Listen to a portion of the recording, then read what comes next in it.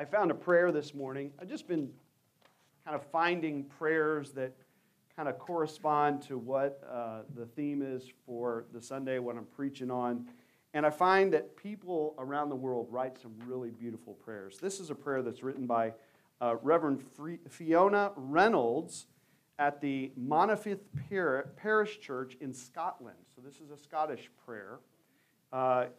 Fits perfect with what we're talking about today. So let's bow our heads in prayer as we open up this worship service today. Mysterious God, power behind all that we see, grace beyond all that we know, love before all that we meet. We cannot comprehend your majesty. We only know your presence in our lives. You who knew us before we were born. You who will cradle us after our last breath. We cannot encompass your glory. Instead, we marvel at all the works your hand has made, and we worship and adore you. It seems too good to be true that you would care for mere mortals like us in our messy lives, often caught up in trivialities, that you would mold us in your own image, social creatures with a divine spark. So good we'd rather not believe, rather not see your image in those around us, crying out for love and companionship. Rather not see your wisdom underpinning creation, groaning at our wanton waste and exploitation. God, above all, help us with our unbelief, our incredulity, our self-preserving acts which isolate and harm. Pour mercy into our hearts and souls, giving us eyes to see and ears to hear your gift in every person, every place, every moment. For your greatness is seen in all the world. May our words and actions be our praise of you, reaching up and out into your kingdom, made real for us in the person of Jesus, who taught us so much, including how to pray, Our Father, who art in heaven, hallowed be thy name. Thy kingdom come, thy will be done, on earth as it is in heaven. Give us this day our daily bread, and forgive us our trespasses, as we forgive those who trespass against us. And lead us not into temptation, but deliver us from evil. For thine is the kingdom, and the power, and the glory forever.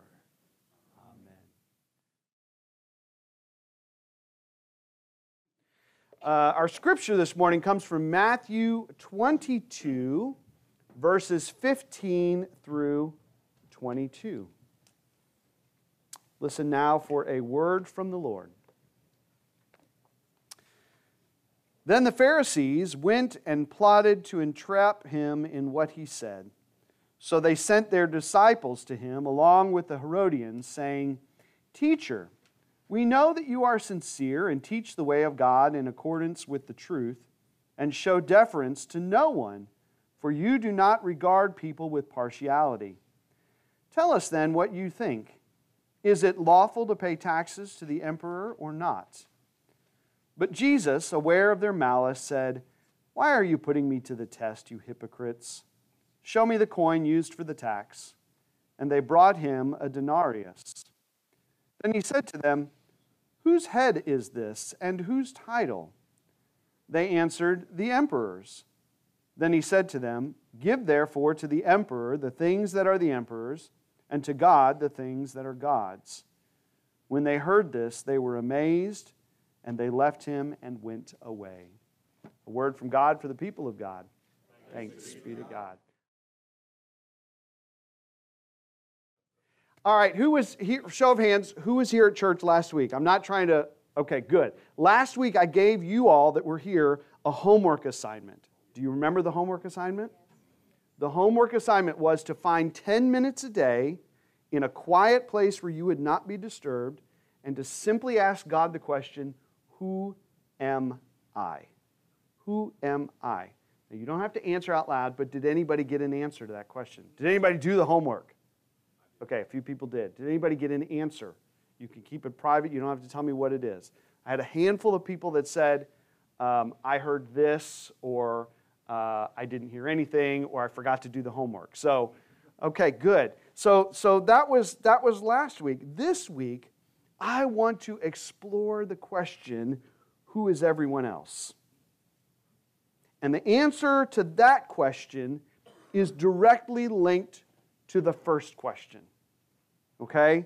In fact, they are one and the same. And believe it or not, today's passage that I just read for you gives us a hint to the answer to both. Let's pray. God, may the words of my mouth and the meditations of our hearts be acceptable and pleasing to you, O Lord, our rock and our Redeemer. Amen. So the Pharisees are up to their old tricks again. They've got Jesus kind of cornered. He's in Jerusalem. Of course, they want to entrap him, and they want to get him to say something that they can use against him. But it seems now they have teamed up with the Herodians. Okay, so this is kind of interesting because the Pharisees believed through and through that Israel must be kept clean, that Judaism as a religion, as a nation, if God's going to bless us, we have to do everything by the book. It all needs to be straight, okay?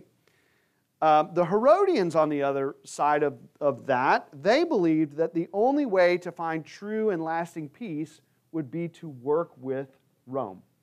Okay, so Rome is occupying the land. They have come in, they have claimed the Holy Land for their own.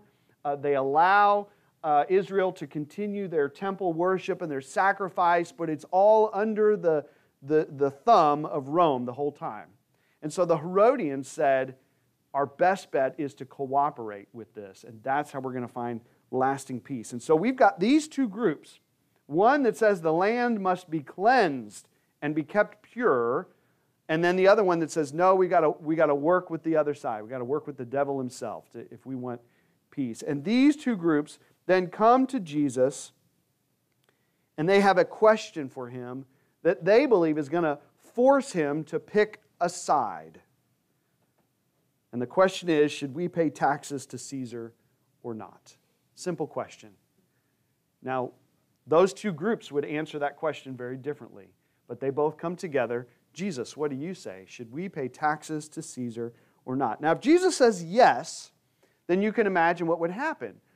All of the poor, oppressed people that live under the thumb and the shadow of Rome, well, Jesus is going to lose favor with them, because they believe that God's going to deliver them from the Romans. And so if you say, yes, we should pay taxes to Rome, well, you just lost me as a disciple. I was following you. I had hopes that you were going to free us from this, and now I think you're just working for the other side. But if he says no, well, now he's advocating for breaking the law, because the law says that every good Jew, not every good Jew, every Jew must pay a yearly tax, 1 denarius, which is a day's wage. It's 1 day's worth of pay. And every year, every Jew must pay a denarius. So if you say, no, we shouldn't pay that, now you're breaking the law and we can punish you. So we've got Jesus cornered here. We're either going to take away all of his power with the people, or we're going to get him thrown into jail, or worse. They didn't know Jesus was a lot smarter than that. Jesus is pretty darn smart. And so he says, hand me a coin. Hand me a coin, y'all, and tell me whose image is on this coin. Now, this is just a side note. I read this in a commentary and I thought, man, never thought about that. Jews were not to have any graven image created or held onto. And Jesus says, hand me a coin, and somebody in that group, all of them Jews, has a denarius in their pocket, and they pull it out. They're holding a graven image because Caesar is on the image of this coin. I should have found an image so you guys could see this. And in Latin, it said, Caesar, Son of God, on it. Right? So this is like a blasphemous coin for any Jew to have. But they've got it right in their pocket, and they pull it out and they hand it to Jesus. And he says, so whose picture is on this? Whose image is stamped on this coin? They say, well, Caesar, of course. And so Jesus says, great. Anything that's stamped with the image of Caesar, give it to him. Give to Caesar what belongs to Caesar, but give to God what belongs to God. Now, what kind of answer is that? That's not really an answer, is it? Instead, Jesus is using this as a teaching moment. Because the next question that we should ask is, so what belongs to God? Right? You identified what belongs to Caesar. What belongs to God? Now, if we follow his line of reasoning, which I think he wants us to do, the coin belongs to Caesar because Caesar's image is stamped upon it. Which means the things that belong to God have the image of God stamped upon them, right? Does that seem fair, that that's what he's trying to say? Okay, I think so too. I'm glad you agree with me. So what then is stamped with the image of God? Well, for that we have to go back to Genesis chapter 1. All the way back to the very beginning of the Bible. Genesis 1:27. I think we have a slide. Just so we can know, it really is in the Bible. God created humankind in His own image. In the image of God, He created them. Male and female, He created them. Right? Now these good Jewish folks that are trying to test Jesus, they know this. They know this. This is why this answer is so profound. They don't even know what to say about it. Because what Jesus is reminding them is that every man, every woman, every child is stamped with the image of God according to Genesis 1:27. Which, coincidentally, is why God forbids anyone from making an image to represent Him. Why? Because if you want to know what good God looks like, just look at your neighbor. I made every human in my image. You don't need to make a golden calf or whatever it is you think you need to make. I have stamped my image on every human on the planet. There you go. So give to Caesar what belongs to him, and give to God what belongs to God, including Caesar. Including Caesar. Give Caesar to God. Don't worry about that rascal. Just give him to God. He's already stamped. It's really interesting because in their setup to this trick question, they actually say something that is true of Jesus. I don't know if you caught it. They confess something that's very true. They say to him, you know, Jesus, we know that you don't show favoritism because you don't regard people with partiality. It's really interesting because if you look at that word partiality in the Greek, in the original Greek, it's literally translated, you do not see the face of men.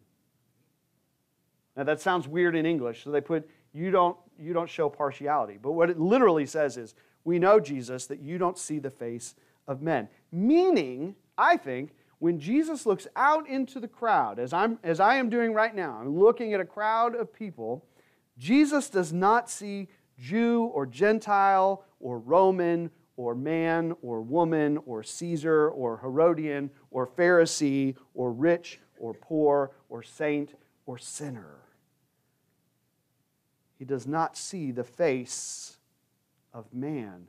So then what the heck does he see when he looks out into a crowd? As he's sitting here debating Pharisees and Herodians, what does he see when he gazes into their face?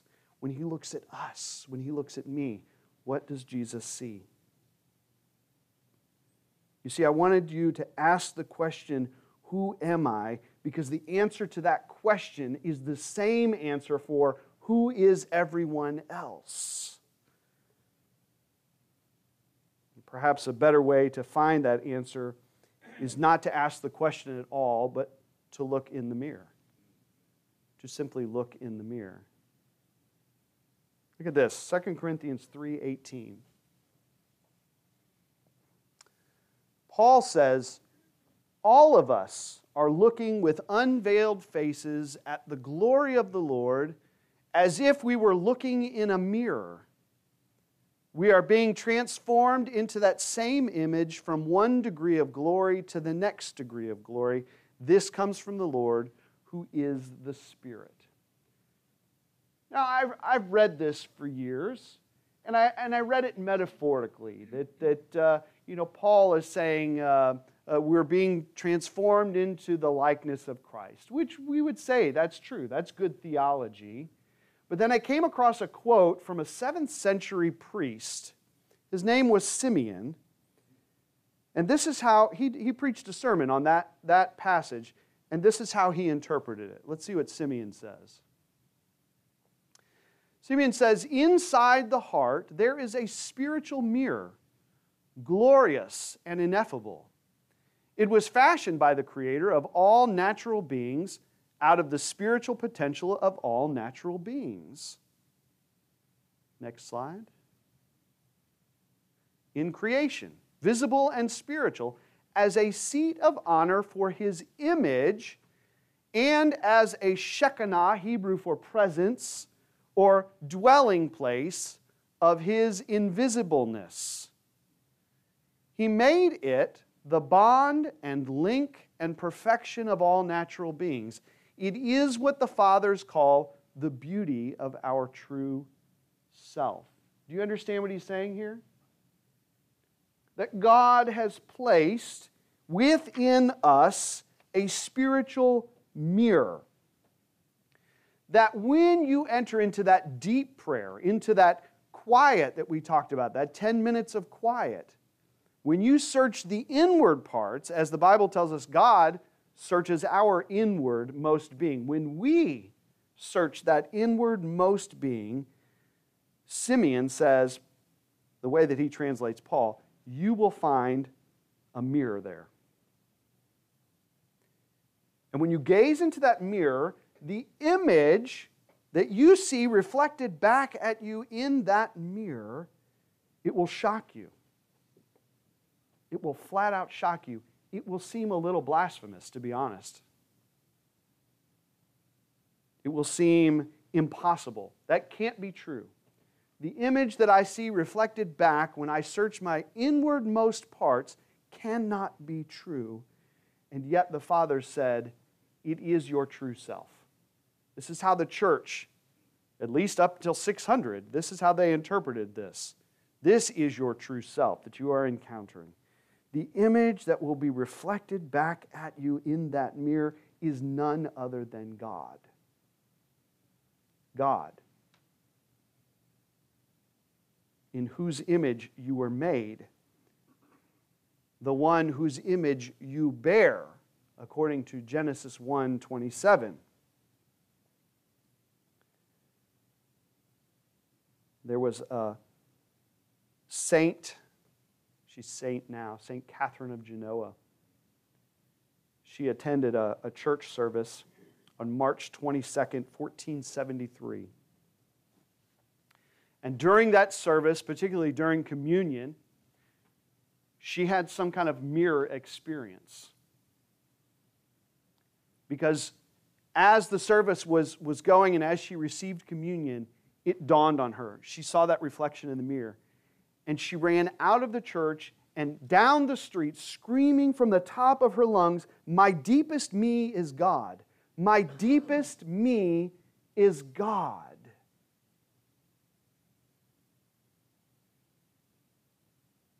You see, when that happens, like it happened with Catherine, like it happened with St. Paul, who we thought we were before we looked in that mirror is shattered. It dissolves. And the truth becomes clear that God is at the very center of us. This is what Paul means when he says in Galatians, "It is I that no longer live, but Christ that lives in me." He's not speaking metaphorically. He encountered the living Christ on the road to Damascus, and it shattered his image of who he thought he was.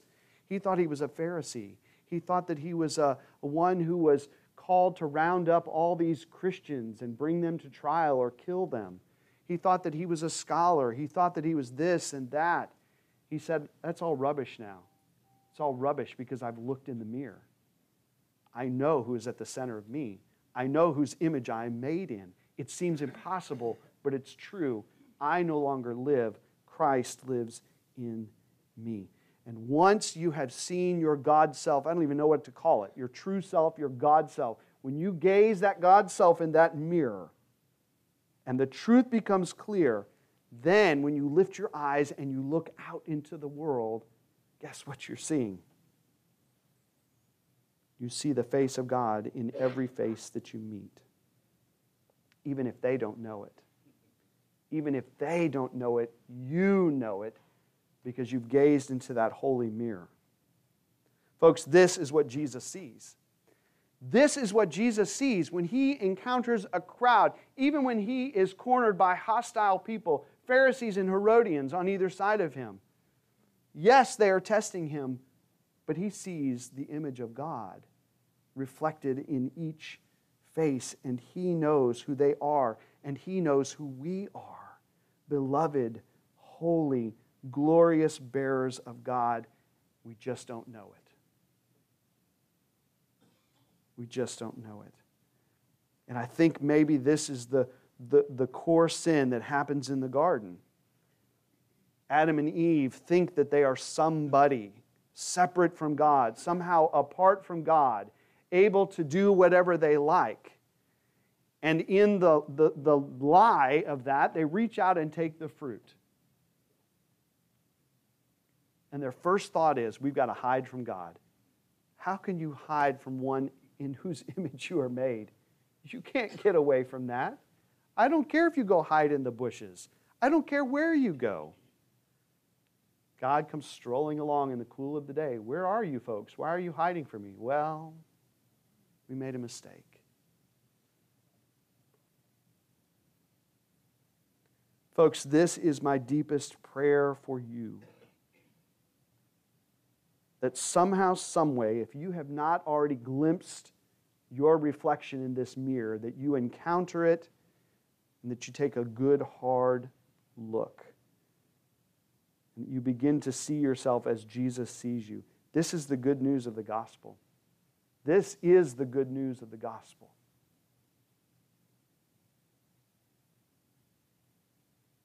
That God loves you.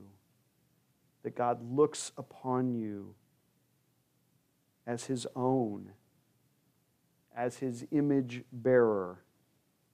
My prayer is that you gain new eyes with which to see the world, that you begin to realize your loved ones carry God at the center of them. I can accept that because I love my kids a lot. It's hard to accept for myself, but I can look at my grandson and go, well, of course God's in this sweet one. Right? But God is also at the center of your enemies. The folks that you dislike the most, God is at the center of them. They too are made in the image of God. They are stamped with the image of God, whether they know it or not. Now, I want you to think about this in light of world events. This is going to be hard to swallow. But Hamas, Hezbollah, Netanyahu, Putin, God is at the center of them. They just don't know it. They just don't know it. Think about the politician that you least like right now. God is at the center of that politician. They just don't know it.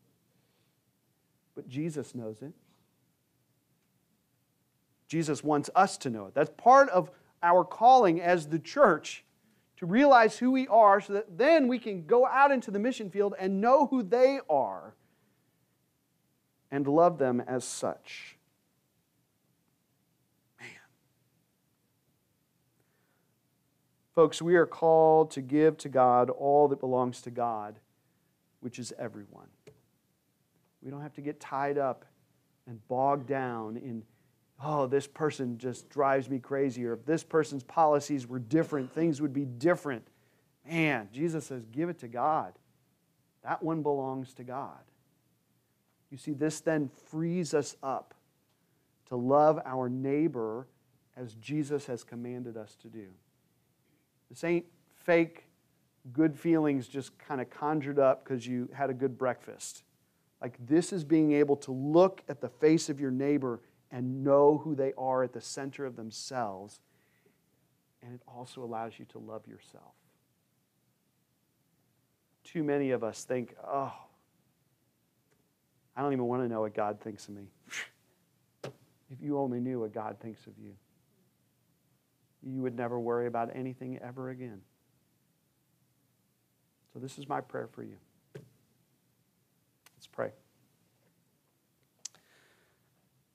God, I picked this song this morning to open up. Cleanse me, save me, which I believe now means the cleansing of a distorted view of who we are, a distorted view of who everyone else is. Because if that view is distorted, if we somehow think that we exist apart from your image that is stamped on our very souls, then we begin to act in ways that are contrary to what you called us to. That this is the one thing we have to get right if we're going to be faithful. We have to know who we are. We have to know who each other is. And so, yes, we ask you to cleanse us. Save us. Cleanse Hamas. Cleanse Hezbollah. I wish everybody would wake up tomorrow morning having looked in the mirror and war is over and famine is over and suffering, all these things caused because we believe that somehow we are independent from you. But we know that's not the case. Give us eyes to see, hearts to love. In the name of the Father, Son, and Holy Spirit. Amen.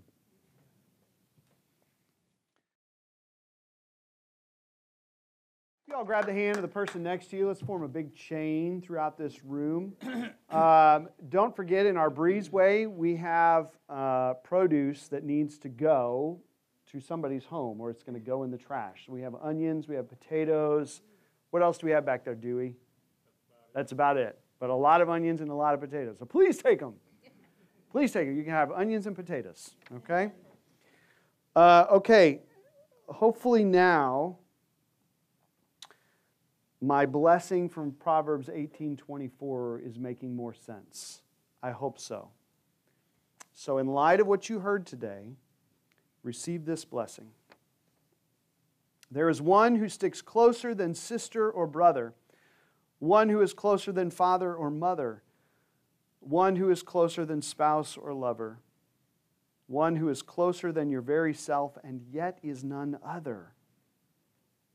May you find this one whose presence melts all fears and loneliness and suffering and pain. May you find this one who refuses to dish out condemnation and revenge and judgment and shame. May you find this one who even now beckons you to give up your life so that you might find it again. As the dawn of eternity reveals that you and the one have become one and the same. In the name of this one who promises that those who seek shall find, go forth with this blessing until we are gathered here together once again. Amen.